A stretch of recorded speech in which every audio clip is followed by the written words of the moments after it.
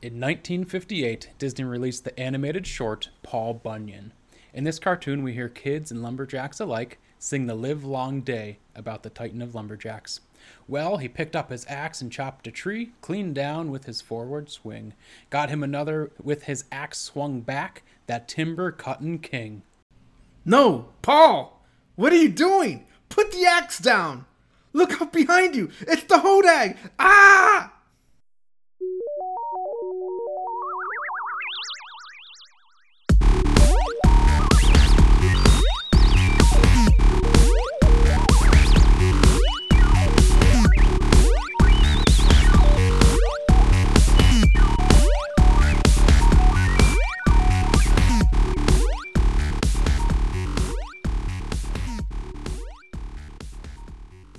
Welcome to another pine-scented edition of Cracking Cryptids and Curios. This is Matt, once again joined by critically acclaimed Paul Bunyan cosplayer, Angel.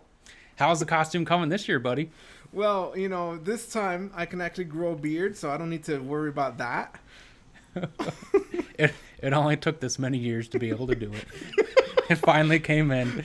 I'm happy for you. Very happy. I haven't shaved in like 20 odd years, so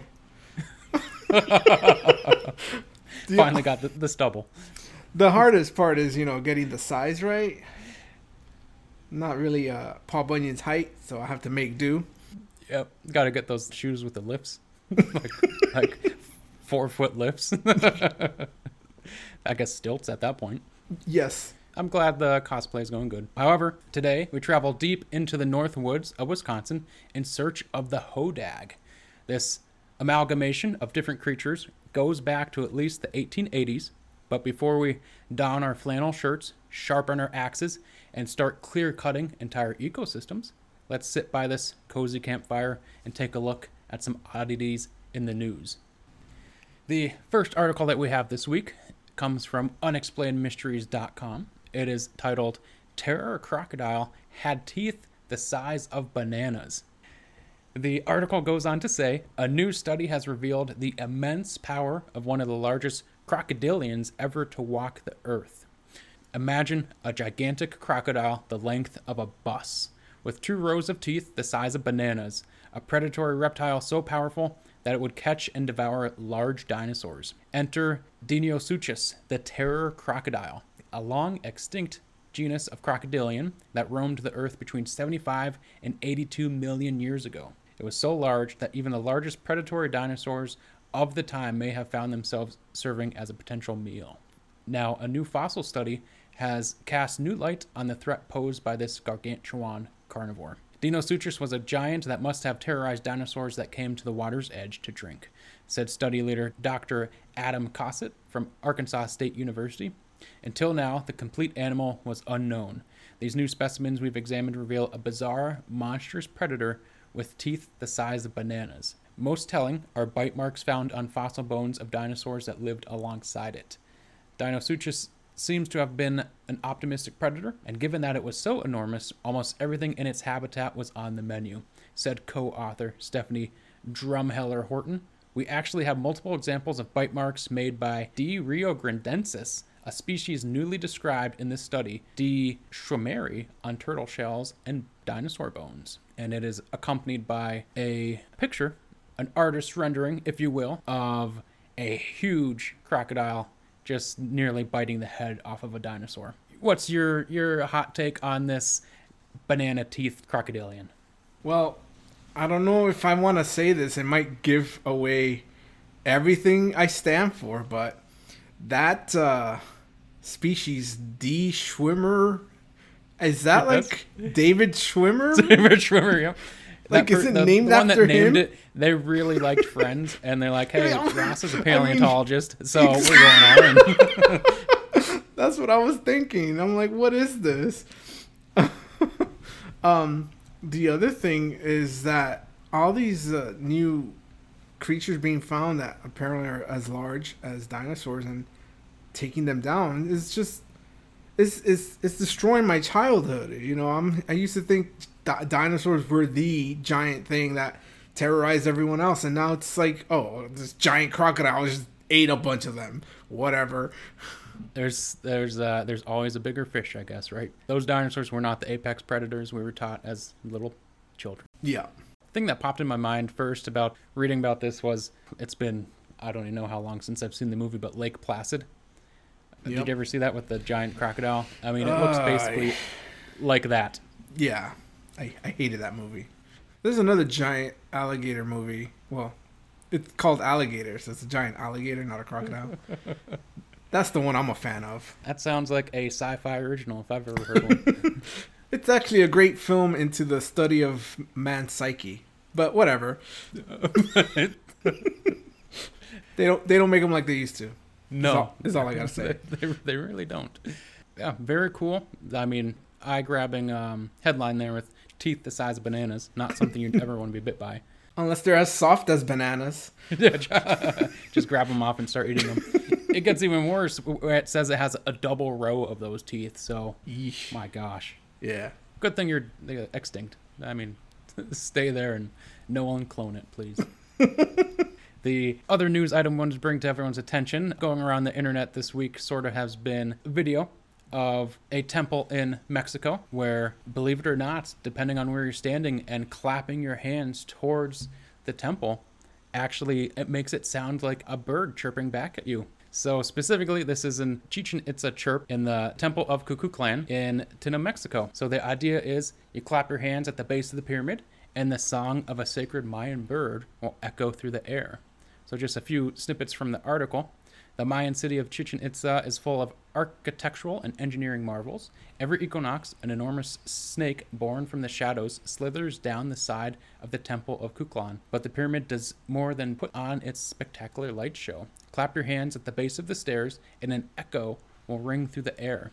It isn't an ordinary booming echo either. It sounds like the song of a ghostly flock of birds, a chorus of chirps that crescendo before fading into silence. During ceremonies, when Cuclan was being called upon or worshipped, a priest would face the pyramid and clap, creating the chirp. He'd then turn and face the temple of warriors and clap again, causing a low rattle to seemingly emit from the rocks.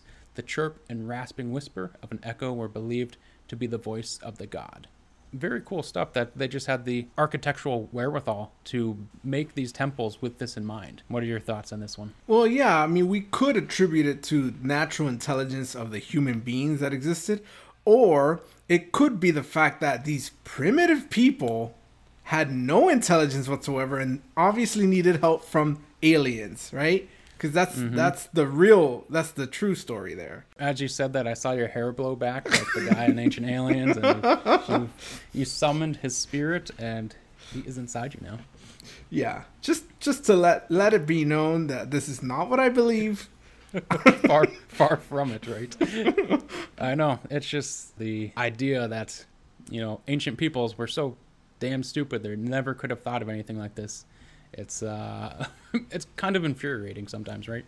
Yeah, but I guess we're learning every day, Yeah, and supposedly this goes back to the first time it was studied in 1998 and has been intriguing scholars ever since. Other, I guess, sad part of it is that it's so the bird that it's replicating is the Quetzal, and sadly for the Quetzal, increasing habitat loss and illegal trafficking is threatening the magnificent species, and their future as a whole remains uncertain. Article even goes on that says, should the species perish, at least we have the sound of their chirps in these temples, which I guess is a very sad way of looking at it. Yeah.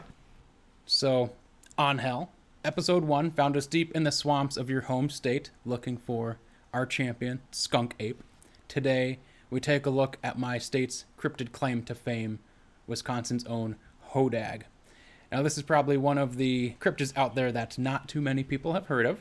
Myself have lived in Wisconsin for 2 decades of my life, and I have only seen anything related to the Hodag maybe 2 or 3 times. So, has this cryptid ever popped on your radar before we started researching for this episode? I don't even know if those letters have ever come into my perception, even by accident. So no. So prior to this could have been your true level 4 detectability. Yes. You had never heard of it. If right? you had said Hodag, I would have been like, that's a 4. Because I don't know what that is. 20. It gets automatic 20. Don't know what the hell it is. Yeah. And I just want to state, since you mentioned the first episode of Skunk Ape, I'd like to make an announcement. Issue an apology to exalted researcher J. Michael. He's rebounded from Fringe and is now exalted? Yes, he has been redeemed. I foolishly laughed at his Phoenician theory of domesticated apes, but an anonymous source has told me, I'm not going to reveal my sources. I don't want them to get hunted down by people, but an anonymous source has told me that he's got a friend that hunts with the skunk apes, which I inferred to mean that the skunk ape can be tamed and has been tamed and therefore domesticated. So, J. Michael, you are onto something. Please come onto our show. Or if it even just has the intelligence then to cooperate. Maybe it's not domesticated. Maybe it's free thinking now. Oh, I didn't even think of that. He's just joining in on the fun to hunt. hunting armadillos, I assume. Or hopefully wild boar, taking down the population. Yes. I hope a skunk ape's helping the Nephilim take down the semi-immoral pig people. That's right. It's all coming together. Big circle. Good for J. Michael. He's making a rebound. And I suppose almost every single episode, like parts of his theories, you've slowly come, I've come around to them. Accustomed to. Yeah. So it just took a while to beat it into you, that domesticated apes from Phoenicia. I guess I hated it so much because I truly, really wanted it to be true. Yes, you're like, no, I know how that goes. As far as the Hodag, though, as we're going into this, to give you an idea of what exactly the Hodag looks like, if you are one of the many, many people that has no idea what the hell we're talking about, I was able to get my hands on a series of folklore pamphlets from the Wisconsin State Historical Society that give us an idea on what the Hodag looks like. So this set of documents, they were written by Charles Brown between 1921 and 1945. He was a curator of the Museum of the State Historical Society in Wisconsin, secretary of Wisconsin's Archaeological Society, and taught at the University of Wisconsin, to give a bit of a background on this gentleman. So he was not only knee-deep, he was elbow-deep into history here. He was a force to be reckoned with.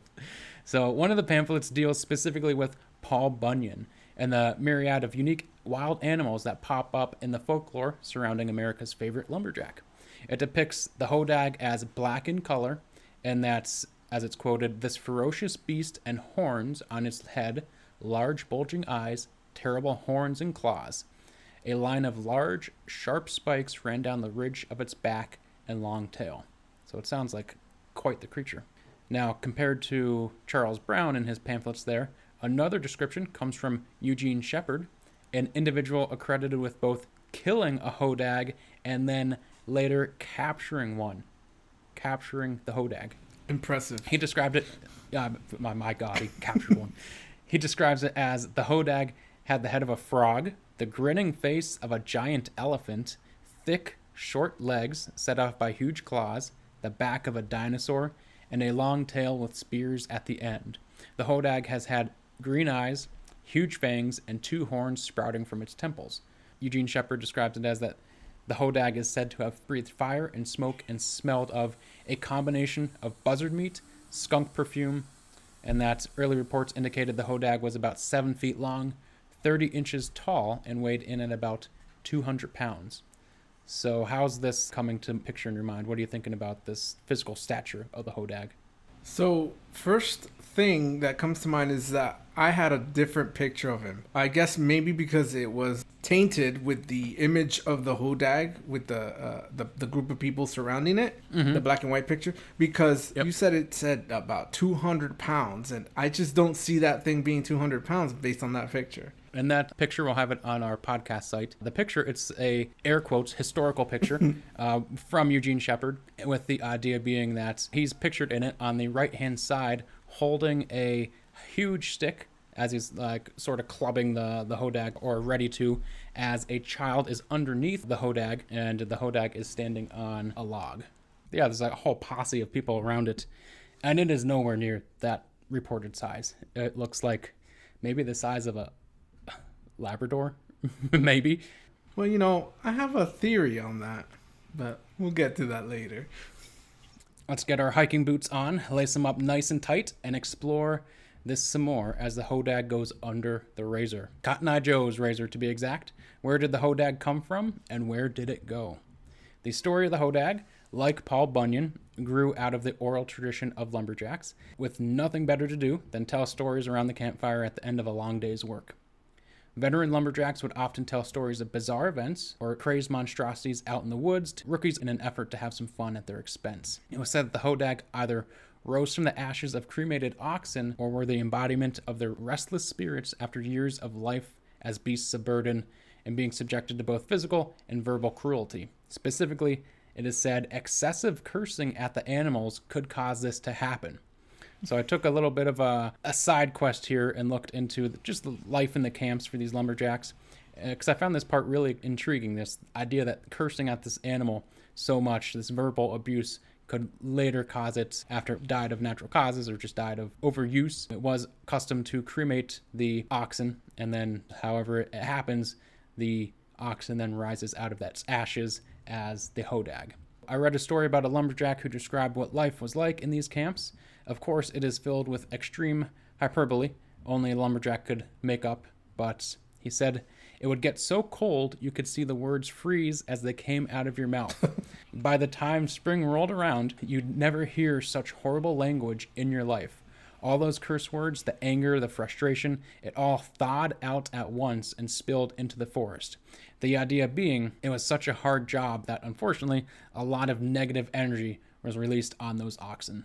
It was rough life in the 1800s in these lumber camps, and unfortunately these oxen often became the target of those frustrations and anger. It's interesting that these lumberjacks were mindful, like they were aware that such negative things could affect something, even if it's just them making stories up. Yeah, it is. Yeah, it's a bizarre self-awareness of how horrible they are to an animal, and then like give it a reason that it could come back from hell and target them in the woods or something like that. So I must ask, have you ever cursed at an animal so much you thought it would come back and kill you? Yes, cockroaches for sure. Cockroaches? Yeah. I thought you were going to say the Mothman, but no, because the Mothman can't kill anything. You're very much against my theory of his 200,000 some kills. Yes, that could be attributed to him. Yeah, I think he just shows up to take the credit. Oh, he's like that horrible group member in high school that would do nothing, and then you did all the work. He shows up and takes the credit. Exactly. Man, Mothman just gets worse and worse, doesn't he? And yet his score says otherwise. I know. Yeah. Well, Hodag. I'm rooting for you. Gotta beat at least Mothman. I'm also slight off topic. I'm reminded of, I think there's a competition. I don't know where. I remember hearing about it, but there's competitions of tall tales where people compete by telling the tallest tales, and whoever I guess the judges determine whose tale is the most believable. Have you heard of this? Wow, that's kind of cool. No, I've never. Is it like a? Yeah, it's a like competition. You said like the local competitions. I don't know, somewhere in the States. People just come up with a story and tell it to the audience. And that's, to me, it definitely seems that as technology grows, the oral tradition of storytelling seems to be very much a dying art. So it's cool to see events like that keeping it alive, even if it's just a local competition or something like that. So more power to those type of activities. I like it. And it's funny that you mentioned that, because these tall tales became reality when Eugene Shepard came into the story. Shepard claims that while he was walking near his home in the fall of 1893 in Rhinelander, Wisconsin, he just so happened to have crossed paths with the Hodag. A bit after that encounter, Shepard is able to publish a picture that he draws of the creature in the New North. That's Rhinelander's weekly paper at the time. Eventually, he gathers a posse of townsfolk and lumberjacks to hunt down the creature.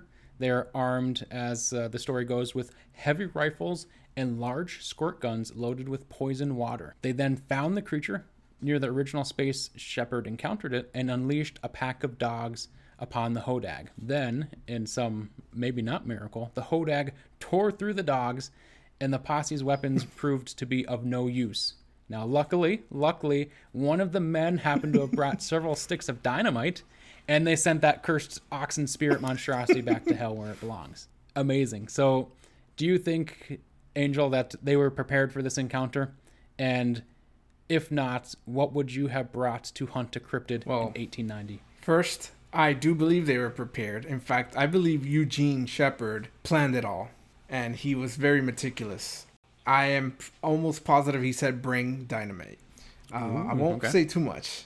Secondly, I would not go hunting cryptids. I would leave them alone because I am a hippie.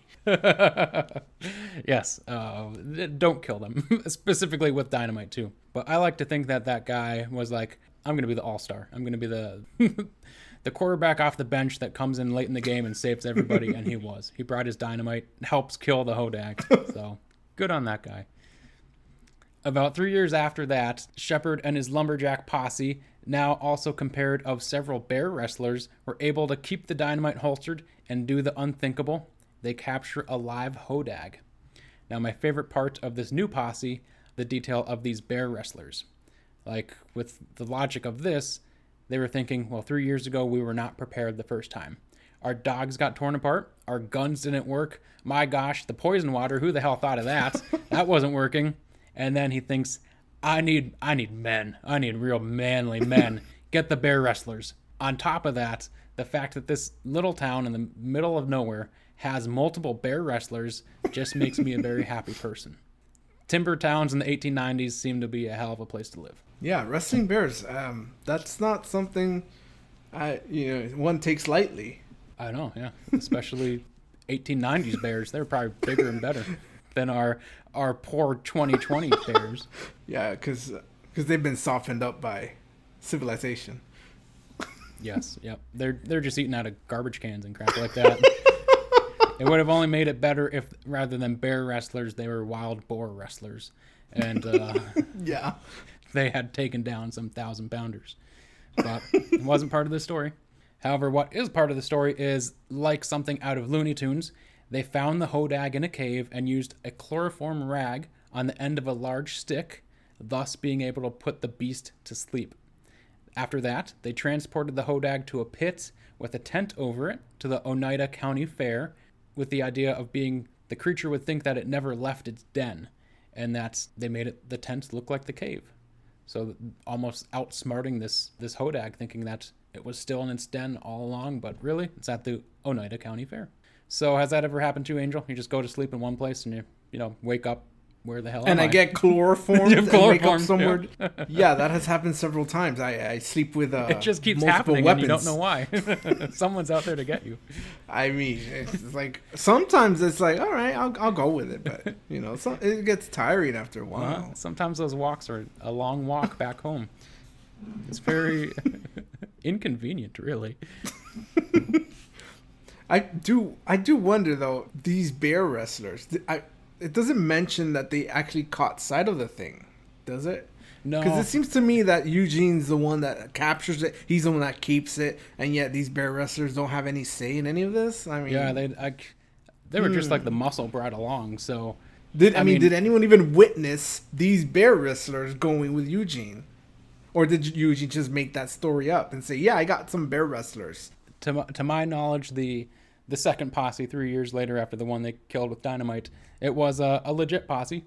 They were a group of people that actually went out there, but the bear wrestlers, they weren't needed. They were able to find it in its cave sleeping, gave it a little trick up their sleeve, chloroformed it, and captured it. Who thought it would be that easy? No dynamite needed this time. Yet they happen to have chloroform on hand. He was ready. There's something fishy going on. Yeah. Almost, I'd dare say, suspicious that he's able to find a second one relatively with ease. I don't know. Yeah. Who knows what's going on? I know. Yeah, you know the deep, dark secrets here. I've uncovered it, yes. Mm-hmm. So this gives us a good idea of where the Hodag came from, of its origins. Now let's take a gander of where this cryptid has gone since its Big County Fair show and tell event in 1896. I must ask again, does this all sound too good to be true? Why hasn't something like this just taken the world by storm? A monster caught in a small lumber town in Wisconsin, yet it would seem hardly anyone has ever heard of it since. Like Eugene Shepard, I cannot let this farce go on any longer. This Hodag and all of its pay me 10 cents to peep into a tent and see the thing move glory is sadly 100% a hoax. What? It is, I know. Specifically because it said that the story of the Hodag spread so far across the country that representatives of the Smithsonian were planning to come see the creature to confirm its validity. So at that point, it would appear that Shepard just saw the writing on the wall, and he just came clean. He's like, this has gone a little bit too far. All good things must come to an end. So he came clean. He came clean before they investigated. Yep, before they even got there to look at it, he's like, Interesting. I've made my money now. I'm okay with this. However, though, even with the hoax being revealed, there are still reports of people seeing the Hodag to this day. So maybe one day you'll be able to see this monster in your next visit to Rhinelander, Wisconsin. This message has not been sponsored by the Rhinelander Chamber of Commerce. That's good to know. They sure as hell say, go up there, and you're going to find the Hodag. So now that we know that the Hodag is maybe still out there, still being seen by some people, let's just jump right on into the rubric of power. I'm very intrigued to hear your take on the Hodag, just simply because our last one with Hogzilla, extreme deviations in our scoring, I'll say. So I'm excited to see if this continues this time. Where were you sitting in the powers of the Hodag? As far as I can tell, based on what you said, it doesn't really have powers, except I was able to find additions made to it. So we always look into if anybody's taking Hodag stories and added more to the lore or whatever. Mm-hmm. And in this case, J.K. Rowling has included the Hodag in one of her books, Fantastic Beasts or something or other. Yep. I really don't care to learn the title because I'm not a fan of Miss Rowling. First, dunking on Pokemon, now Harry Potter universe. Dang. Hey, nothing against Harry Potter, everything against her, but whatever. Oh, okay, yep. It's like Tom Cruise movies. Hate the guy, but some of his movies are really good. Yeah, exactly. She has attributed the Hodag as having magic, most of its magic being contained in its horns. When powdered, they would make a person immune to the effects of alcohol and the ability to go without sleep for 7 days and nights. That sounds like a pretty awesome power to me. But my one criticism is it's not really a power of the Hodag, because that means I have to go take its horns from him. Yeah, you have to kill it and saw its horns off. So it's not like the Hodag itself is causing this. I have to steal horns from his head. I do believe one thing. I believe the Hodag has the ability to make people believe it is a hoax. Wow. So... like a mind control, are you suggesting? Or just some sort of like illusion? Or I think it's like an illusion, yeah. Yeah, it's just a gut instinct I get. I have a feeling that I'm going to hear more about this in the coming categories. So, yeah, I gave it a 2 for power. Okay. Yep. Adequate, right? So, yeah. It's better than 1.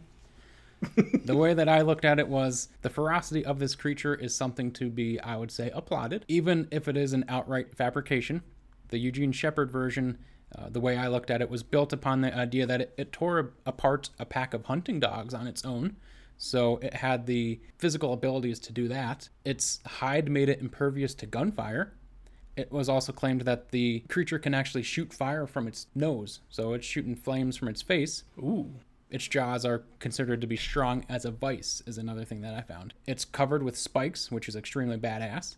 And it has teeth like a saber-toothed tiger. And then even claws like Wolverine from X-Men. Just its, I guess, physical stature, to me, has the body that gives it the ability to at least tear apart some things, as long as it's not getting chloroformed or blown up by dynamite. So, for me, specifically, I thought the shooting the flames out of its nose was pretty rad, too. So, I gave it a 3.5 in powers, above average. You don't hear too much of fire-breathing reptilians, I guess, besides dragons. And yeah, that's news to me. So then how about detectability? For detectability, it's the same, where... Actually, I don't know why I gave it such a low score. I may have to change that. Because my reasoning would give it a higher score. Anyways, there are no sightings of this creature except for Eugene Shepard. And then the mayor of Rhinelander that way from that documentary we saw. Yep, there's a documentary on Amazon Prime, some sort of like a monster show. And he was, former mayor, now boat captain. He claims he saw one. Yeah, he claims he took a picture of it. However, he lost the picture because his phone was low in charge, so he had to put his phone down to get his charger. And while he was doing that, his cats came and suddenly wanted to play with the phone for some reason and knocked it on the floor and crushed the screen. Damn cats. They stole the Hodag from us. So, yeah, only it doesn't seem to be like a lot of people are catching sightings of this thing. Mm-hmm. The one picture that we have, the black and white picture we mentioned earlier, the thing is so obviously fake. Like, there's no way you can expect me to believe that is a real live Hodag. And of course, because Eugene then later admitted to it being a hoax. Yep. As far as I'm concerned, nobody's actually seen this thing, or if they have, it died with Eugene, his actual sightings. I just now revised the score and gave it a 3. Dang, yeah. So the story is going back to the 1800s and not being seen. It's I'd say close to Mongolian deathworm in that aspect, right? Yeah. The way I looked at it in this one, it was hard for me to grade this creature when the most prevalent story of the creature is a confirmed hoax. The idea has roots in actually Native American lore, and then lumberjacks, it's suggested, supposedly knew of the creature or possibly stole that knowledge from the Native Americans and sort of co-opted it for their own. And there's just no proof of it, physical proof of it existing, besides the Eugene Shepard picture where it's clearly staged. And eventually, Eugene Shepard goes for an evening stroll and just happens to come across one, sparking his hunt for the creature soon after. As the story goes, he seemingly easily found it again. Just the idea that it's not very good at hiding once Eugene Shepard was on its trail, I guess. He finds it again, and they throw dynamite at it, ultimately causing it to be burned alive. So they didn't kill it with a dynamite blast. What they had done was, as Shepard tells the story, they built up bark and leaves around the Hodag, and the dynamite got thrown, and it actually set all those leaves on fire and then engulfed the Hodag in fire. But the thing that I was thinking that Shepard went wrong in his story is that, so the creature is said to have shoot fire from its nose, so you would think, based on that ability, it would have some sort of resistance to fire, or else it would always be damaging or scorching its body each time it used its own one singular cool power that it has. It is what it is, I guess. They end up killing it, and then tracking down another fairly easy enough 3 years later, and then paraded around from county fair to county fair, charging to see the thing, 10 cents a view. I guess maybe the argument could be made that the deforestation of Rhinelander made it easier to find. I don't know. For me, detectability, I gave it 2.5. So not too far off from each other. Yeah. Now the next one, I'm actually very excited to see where you're coming from and what you found for the lore and mystique of the Hodag. I found absolutely nothing. Oh no, no lore, no mystique. No. So this is interesting for the lore and the mystique because, as you mentioned, there might be some sort of Native American ties to the Hodag. Mm-hmm. A creature known as the Mishipeshu. Yep. Or I guess it translates to the Great Lynx, which is an underwater panther. It was actually a pretty important type of water being amongst the Anishinaabe, the Odawa, the Ojibwe, and the Potawatomi tribes in the Great Lakes region. There's drawings of it, and it looks exactly like how the Hodag is described. So that's how the connections were made. Yeah, I thought that was really cool. Just when I saw that depiction of it, I was like, whoa, this is spot on for the Hodag. Yeah. Really cool. So here's the thing, though. I think this is where the Hodag stops. Because what happened was... let me start from the beginning. It all began with Eugene Shepard. He was born in Green Bay. Okay? Green Bay, Wisconsin. I lived there for a while. He's a land surveyor, mm-hmm. a timber cruiser, and a known prankster. Now, a timber cruiser, for those of you that don't know, is just somebody that... cruise on timber. Cruise on timber. He can determine the quality of the wood of the trees or whatever, right? So you can tell which is a good place to get timber, essentially.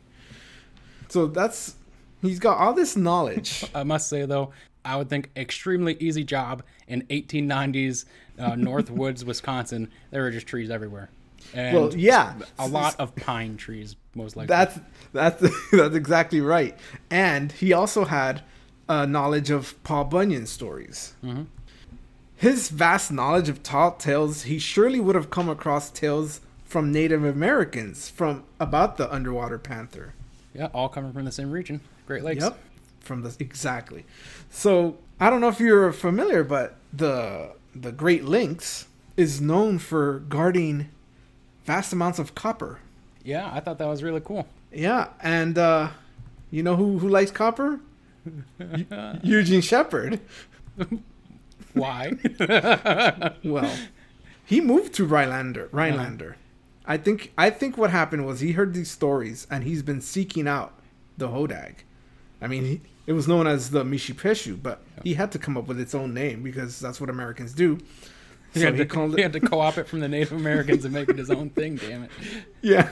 So he calls it a Hodag and he starts searching for it, and his journey takes him to Rhinelander. In Rhinelander, there's actually several little lakes in the area. There's a big lake called Boom Lake, home of the Hodag Park, which is probably named because of Eugene Shepard's stuff. The other thing is, and I'm pretty sure this is Eugene Shepard's doing, the Hodag was said to be the missing link between an ancient land sloth and an ichthyosaur, which is an ancient marine reptile. So, marine reptile, underwater panther, is starting to make sense now. It's all coming together. Why did he use dynamite in his first hunt for the Hodag? I believe he actually found the Hodag, the Great Lynx. The true Mishipeshu. Yes, the actual one, a real live one. And he chased it into Rhinelander. And he got a crew to bomb the crap out of it with dynamite. And you know why? Because he knows that place that it hid was its home where he guarded the copper. I think Eugene Shepard was coming after the copper. Going after like a whole damn copper vein in that cave. Yes. Now, it seems like, what do you want with copper? I mean, pennies are made with copper. Who wants copper now? Well, copper was actually a pretty, versatile metal. It's used in bronze and it's easily alloyable. It heats up pretty well. It's a good heat conductor. In fact, I think a lot of the Native Americans used it for heating their water. Mm-hmm. Yep. I was just about to say that. So you could do a lot of things with copper. And even now, copper sells for a lot of money. Like you can sell. I mean, how often do you hear stories about like abandoned houses having the wiring completely stripped of all the copper and and the plumbing. Yeah, and I think I'm not entirely sure, but I think pennies have like ridged edges, or maybe they don't. I haven't held a penny and I don't know how long. So. Yeah, I don't know either, but.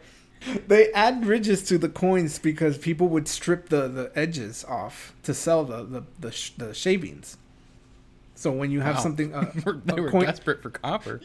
when you have a smooth coin, it's like, oh, somebody's ripping us off or whatever. Someone shaved my coin. Well, I'm looking at a penny right now, and it doesn't have the ridges, but whatever. People will sell the copper off of things. So I think not only did he find a huge thing of copper, but I think he had to come up with a good reason why he blew up the thing. A cover story, yeah. If you will. Right? So yeah, alibi. Exactly. So he's talked about the Hodag, and I'm sure he did see something, but I think the town of Rhinelander proved a bit more stubborn than he realized, and they said, well, if there's one of them out there, how many of them are out there? How many more of them are out there? I'm sure they came up to him and asked him for more, hunting more, because they have bear wrestlers there. I mean, it's like, if we can wrestle bears, let's wrestle Hodags. I don't know. How much money can we make putting that in a ring? Exactly. So Shepard set out to capture another Hodag, and this time to keep it alive. Mm-hmm. So what do you think he did? I think he had the copper, the huge amount of copper he found, and I think he had it shaped to look like the Hodag in that picture we see, in the black and white picture. and he painted it and he added all those things to trick everyone. I think the Hodag in that picture is a copper ore. Just like a copper statue Hodag. Yeah. Yes. And he used that to make his money. Yes. He was guarding that treasure just like the Hodag guarded its treasure. And then he had to keep up the ruse. That's why he had to announce that it was a hoax when the Smithsonian people were coming by. Because he's like, they ain't taking my copper. He said, I'd rather admit that it's a hoax than let them see this thing. You know what I take from this? It wasn't a hoax. It was a curse. Like he became consumed by this copper and had to protect it. He became his own Hodag. Did he start to sprout horns? He had to grind them down. Sleeping with his copper like a dragon upon its hoard. Yep. I think that's what I've uncovered. That's my my take. That is a aura of mystique and intrigue surrounding the Hodag. Yeah. So I give it a 2.5. Oh, my gosh. Not so mysterious, I guess, after all. Just adequate plus. So the way that I looked at it, for me, this was actually the first creature that we've looked at that felt like a true cryptid to me. And I say that because the creature is supposedly a restless oxen spirit that was so abused in life it rises from its own ashes and is resurrected as this monster. So you have a bit of the Phoenix lore being sliced into it. In the historical aspect, the first printed version of the Hodag story that I was able to find, it dates back to 1870 in the history of Kent, Michigan. So just on the other side of Lake Michigan. Between 1889 and 1892, several newspapers across the country, so from New Hampshire to Arizona, they all ran fictional stories about gullible people conned by a promoter who claimed to have a Hodag. So even in the news articles that there were these, fictional stories, but the idea that people could easily be conned by something like the Hodag to view it. So not a original idea from Eugene Shepard. The idea of the Hodag hoax was already widespread by 1892. There are historians that suggest the lumberjacks took the story from the Native Americans. One thing I did see in the Ermishu Pishu story was that the water panther is in direct opposition of thunderbirds, and they're actually engaged in eternal conflict. So they are in a conflict since the beginning of time and until time ends, just like the Nephilim and the semi-immortal pig entity demigods. Oh my. Native American lore as well points to things as that. Other things that I saw, the Hodag seemingly has a very strict diet. So while it was known to eat mud turtles and water snakes, as well as oxen, it specifically ate white bulldogs. And then there are some sources that got even more specific that it only ate white bulldogs on Sundays. I would be very interested to hear where that idea came from, as far as why just white bulldogs and why only on Sundays would it eat it. But I could never find anything that pointed directly to this is the reason why it did this. For me, the mystique of this creature can be quantified in the amount of money that Eugene Shepard made just showing it off from county fair to county fair. And he did go started in Oneida County Fair up north, traveled all around the state to different county fairs showing it off. And it was said that he could easily make $500 a weekend showing off the Hodag at a county fair. He charged 10 cents a view, and what they would do is you had it in the tent. They would pull back the flap, and you could view into the tent to look at it for a few seconds. The tent extremely dark, and what would happen is the Hodag would move about. There'd be roars from inside it, spook you, and next person, it's your turn to view the Hodag. Repeats ad nauseum until he declares it a hoax. $500 a weekend. Money at that time in the 1890s, that would equal to $16,000 in dimes in current money. So he was making a lot of money on just showing off this creature. Even after the reveal that it was a hoax, people didn't want to stop seeing it. They still continued to sort of transition to, wowie, how did this guy trick so many people? Now I want to look at it to see how it tricked people. And it continued to make money. So no matter what he did, it kept making money. Local Rhinelander historian, Kerry Blodorn, he said that Rhinelander has a 120-year plus history of molding its identity and building a sense of pride in the Hodag. So what I take from that, for better or worse, this city is built around the Hodag. And I'll go in, most likely both go into a little bit in the pop culture area, but a whole economic structure based on a cryptid is rather insane and intriguing at the same time. One thing I do want to point out as far as what people were actually viewing in the tent, I know you're thinking that it was a copper Hodag. So what I was able to find in historical documents was that it was a wood carving. And what they did was they had oxen leather, and they just basically glued oxen leather onto the wood, and then they had it tied to wires. Shepard's children, they were behind the tent. They pulled levers to raise the wires to make it look like it was moving, and then they made growling sounds like monsters.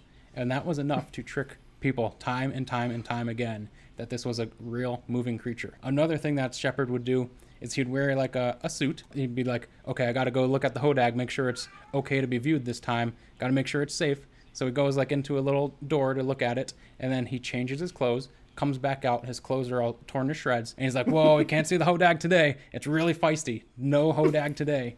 I mean, he was all in on this thing.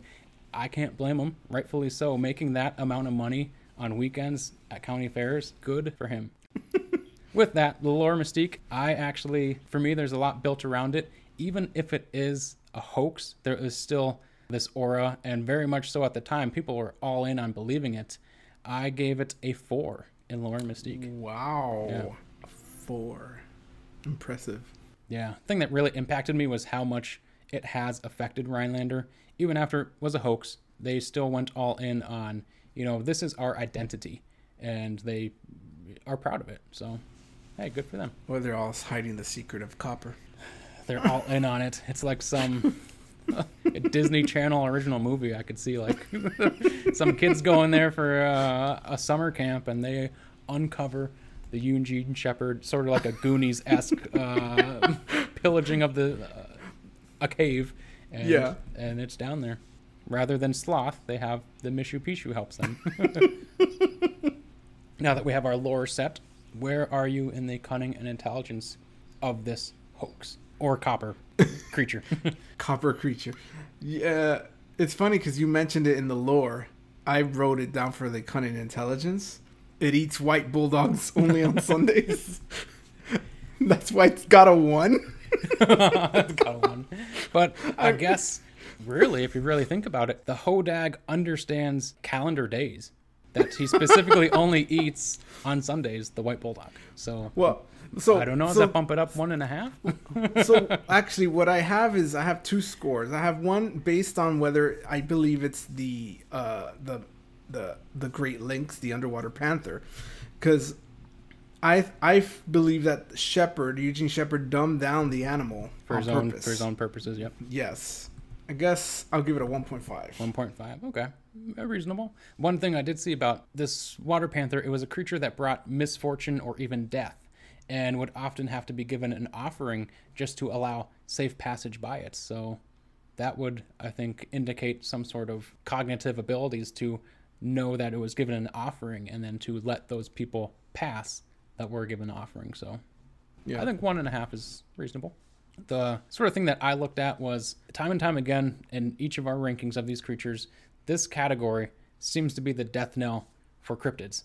So a high cunning could be all that it takes to get your little grubby cryptid fingers on the crown that Skunk Ape is currently holding. But yeah, it seems that time and time again that these things don't have the cunning and intelligence needed to boost their score up to where they need to be. So again, the Hodag is very intriguing for me, but I wanted to preface this before I go into the grading. So there is this idea that the city of Rhinelander was finding itself in a hell of a predicament pre-1900. So there's this website that I found, Hodag Press. It outlines this, I'm leaning more towards fact than theory, but it outlines it very well. So the city was founded in 1882 and bloomed solely on the lumber industry. That was the only purpose of Rhinelander. A mere 14 years later, the lumber was almost completely gone. So half the city's sawmills, they were closed. The other ones, they were getting close to closing. So something had to be done. The city's elites, they needed to revitalize this to make, their efforts economically be worthwhile or they were going to be ruined. Eugene Shepard, he just wasn't some dude that started a hoax. He, like you said, Timber Cruiser, he was in on the lumber industry. He was also into real estate and had put a lot of money into Rhinelander. The city attempted this campaign to attract new enterprises into just Oneida County in general, so just to revitalize the entire county, not just Rhinelander itself. However, what they wanted to do was this time focus on agriculture as a business. So the idea would be Rhinelander, which is the seat of the county, it's where all the movers and groovers go for Oneida County, that it would attract the industry while the rest of the county would focus just on the agriculture. So the first Oneida County Fair, it was being organized, but there just wasn't enough community built around this new agricultural infrastructure, so they didn't really have anything to show at this county fair. And this is exactly where Eugene Shepard, the prankster, a bit of an eccentric, he knows what to do. He steps up to bat, and not too long after they ask him, a hodag is ready to be exhibited at the fair. So I don't think it's a coincidence that he just happened to know exactly where to find one. But Yeah. one thing I did find was Shepard had this to say about the hodag. He goes on and says, "By no means is all the progress to be credited to the hodag, but the hodag did its bit. Not only hundreds, but thousands of people came to view the hodag, and not one of them went away without having learned a little bit more about northern Wisconsin. And it's safe to guess that each one of those thousands told others what they had seen and heard. In this way, the beauties, opportunities, and resources of northern Wisconsin spread, and many who came out of curiosity only have come to make their home with us." He goes on to say, "Long live the hodag." With that all being said, as a preface, if we were grading the cunning surrounding the hodag hoax, a 4. I mean, they were very well built to be able to revitalize this city based on a carved piece of wood with some oxen leather and oxen horns stabbed into it. Unfortunately, we're not grading the cryptid known as Eugene Shepard and the elite of Rhinelander in the 1800s. They are getting a pass on this judging. But the hodag was supposedly a foe of Paul Bunyan, and that dude could cut like 12 trees at once. It had to have been at least a foe for that American folklore hero. But it could also be apparently tricked with a chloroform rag on the end of a stick. So it can't be the brightest hodag in the shed. You know, I gave it a 2. So 0.5 higher. Not bad. It has some, I guess, cognitive abilities, but not, another cryptid that falls to the falls to the pit known as cunning and intelligence. I'd like to add, Eugene Shepard apparently put in money in Rhinelander. Where did he get that money?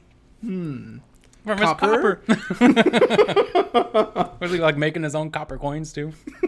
Probably. I don't need any money today, Mr. Banker. I brought my own. So then, our final category here for the hodag, impact on popular culture. So beyond J.K. Rowling and her Fantastic Beasts and where to find them, where did you find the hodag? So it turns out the hodag has made quite a few appearances in other places.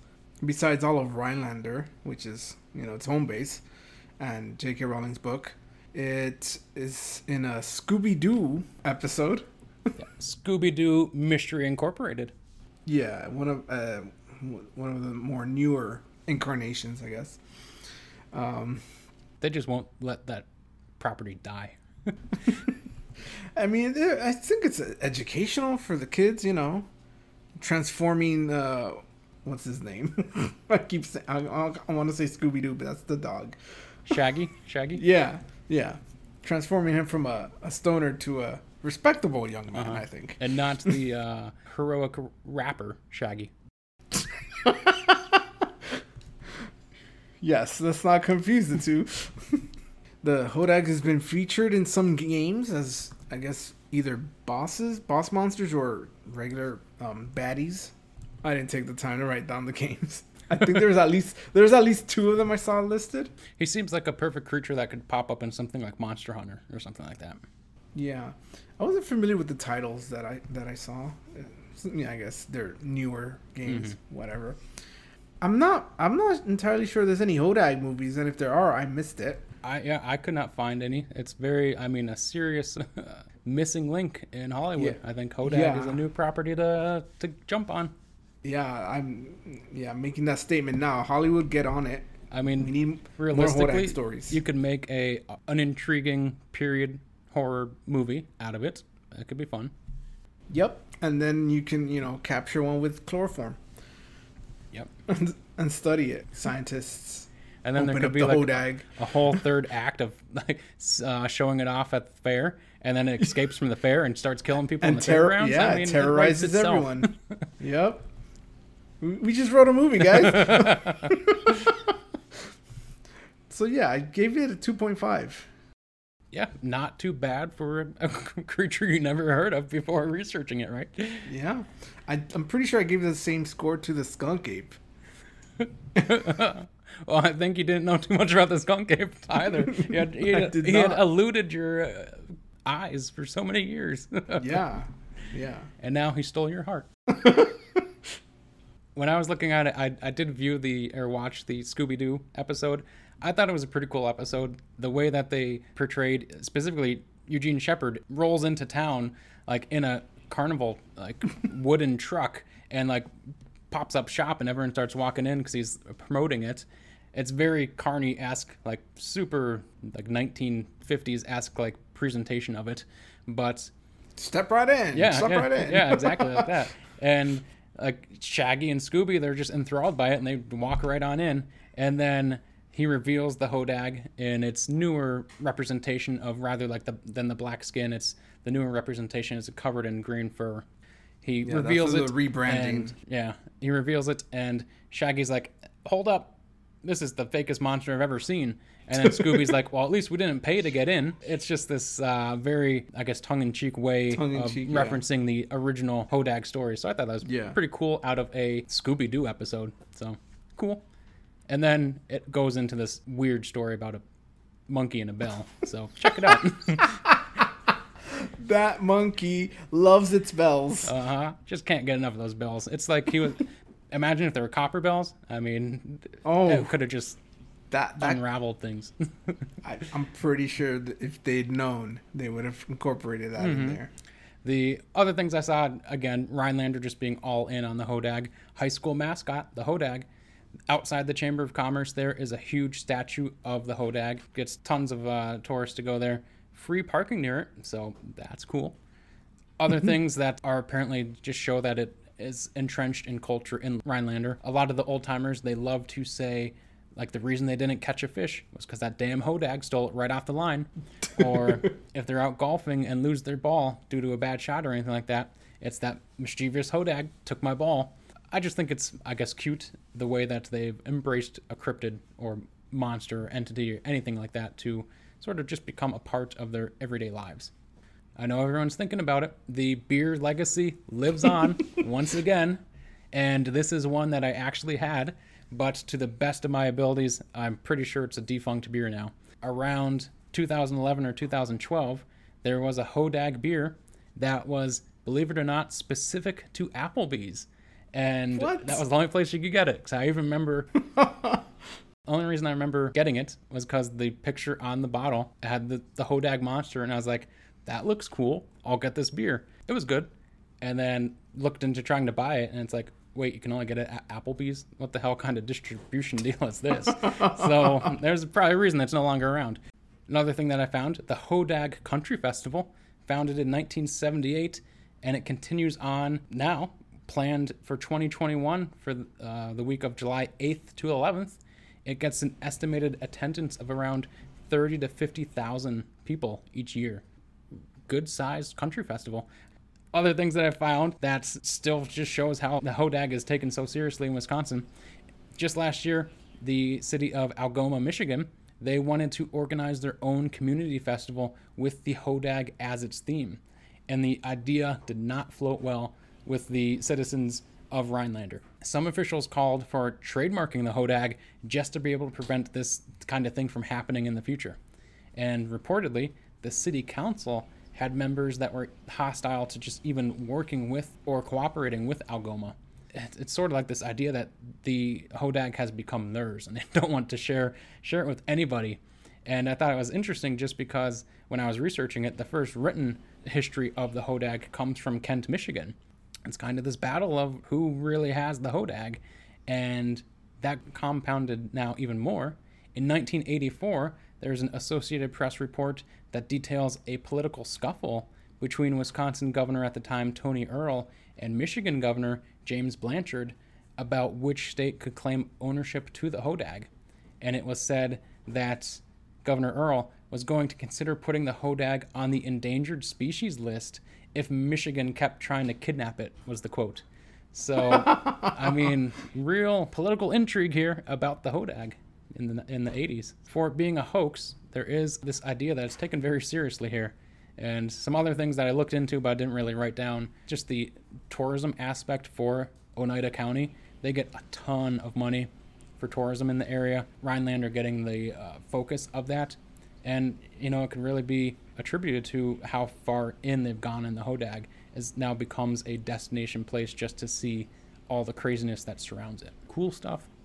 With that, I gave the Hodag a 2. Adequate. Simply because it's just so focused on Wisconsin. It's not really, I think this was our same take on Skunk Ape, really, was it was so just focused in one area that it's not, you know, it's not something that's being covered all over the country. So it has the focalness of it to just one state, or maybe Michigan, maybe Minnesota a little bit too. It's not enough to, the rubric of power needs its credibility, and it's getting a 2. Yeah. I have an interesting question. Do you think maybe several hundred years down the line, if this town continues to talk about the Hodag, it's going to be like the Mongolian death form, where everyone just has a story about the Hodag? Yeah, that's a really good point, because, and you're forced to believe it's a real thing. Because, you know, historically, America, a relatively new country, specifically Wisconsin, I think, don't quote me on it, but I think became a state in 1840s. So it wasn't too long after, 50 years later, that Eugene Shepard strolls into town cruising on his timber and, starts showing off the Hodag. So 200 years from now, get a decent cultural representation of the Hodag. It could very much well be, my brother's cousin's sister saw the Hodag in person. They know what it is. It's so poisonous, you don't want to touch it. But I think that is very much a real possibility. Who knows in 20 years if they'll even be in America. So, who knows what's going to happen in the future.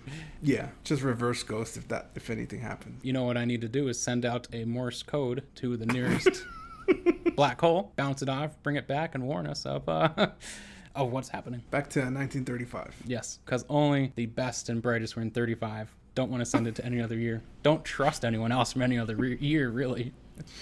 Yeah. But now that tangent's over, let's add up the Hodag, and maybe we'll see if we have a new crowned champion. Skunk Ape sitting with a 12.5. Let's see where Rubric of Power grades them. I totaled it to a 14 on my end. Wow. I know. I was like, what is happening? I have a 11.5. Oh my God, it's going to be close. Yeah. So, I have a 14. You have an 11.5. I'm going to enter it into our algorithm. We're going to let it decode the Rubric of Power. We have the Hodag, Wisconsin's own Northern Woods Beast, at a 12.75. What? We have a 0.25 higher than Skunk Ape. We have He has been dethroned. Champion. We have a new champion. The throne. Oh my God. So Who close. knew? So close. My gosh. Oh, Jesus. What was it? I feel like we should play music or something. I know, like some sort of band strolls into the studio and starts playing. Have some party poppers going off. What was the that category that you bumped up to 0.5? Was that detectability? Originally you're going to give it a 1, and then it went to a 1.5? No, I was originally going to give it a 2.5. What was the one that you bumped it up as we were talking? I also bumped up the cunning. I had a 1 and I moved it up to 1.5. Maybe that was it. So it ended up being the cunning. The exact category that I singled out as being the one that is the downfall of the cryptids. That gave it that bumping up helped. It did it. My gosh. Wisconsin reigns supreme. It does. Start drinking the beer, eating cheese. One thing I really didn't mention at all about it, and it's, I guess, related to skunk ape, the smell of Hodag, very much like skunk ape. It's said to smell like, just mentioned it in passing, really, smell of buzzard meat and skunk perfume. So maybe that's the thing, that's the tying feature of cryptids that are champions is the smell. The only thing that can dethrone a skunk ape is another creature that's skunk-like. Mm-hmm. My gosh, the skunk Hodag did it. I'm really still in awe that we have a new champion here. My gosh. It's been so long. I mean, I don't even know what to do from here on out. I mean, at this point, it gets really hard because that was a big score. A 14 and an 11.5, and it's only 0.25 higher. Yeah. I mean, I have thousands of skunk ape shirts. What am I going to do with them now? I know. We jumped too early on the skunk ape wagon. Now they're going to ship them to Africa like the Super Bowl loser shirts. Oh, man. Before we end it, any final thoughts on the Hodag? You know, I'm not a sore loser. I have to commend the Hodag for it's a good battle. It put up a good fight. And, you know, the skunk ape, you know, he tried to hold his own, but the Hodag just beat him out. He did. And, you know, fair and square. I think Eugene Shepard was playing the long con here with that copper mine. It came back to help him. That pushed him over the top, too. You uncovering the copper story aspect of it. My gosh, who would have thought? Well, there you have it. For me, Hodag was a really fun creature to look into, and we'll see what's next. I think now more than ever would be a great time to @Jonathan Frakes, send him your tweets. Let's try to get a judgment from the spokesman of the Supernatural himself, Mr. Jonathan Frakes, and get his opinion on the Hodag. What does he think just transpired here? We have a new crowning champion of the Hodag over skunk ape. It would be an honor to have his opinion on the Hodag now. Yes. Make sure to @him and @us as well at Cracking Curios. Yes, on Twitter. And, hashtag with... How about just hashtag cracking? No, maybe not. Cracked cryptids. Yeah, I would say hashtag cracked cryptids, @Jonathan Frakes, @us, you know. Let's get the conversation moving. Yeah. With that, thank you for joining us on another episode of Cracking Cryptids and Curios. It has been a very fun episode. Next time, we are we're going across the pond, Angel. We are leaving America. We are going to the UK. And we're going to take a gander at Spring-Heeled Jack and see what he brings to the table. This new competitor, quite an unknown. See if he can make quick work of the Hodag and spring his way to a new crown. He's going to steal the queen's crown. I think he just might. Hodag, we out.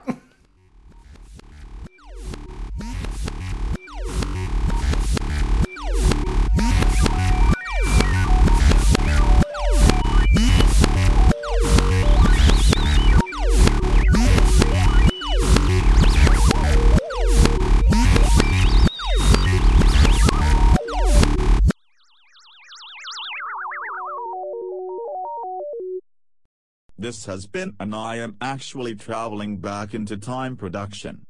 This is my sad song.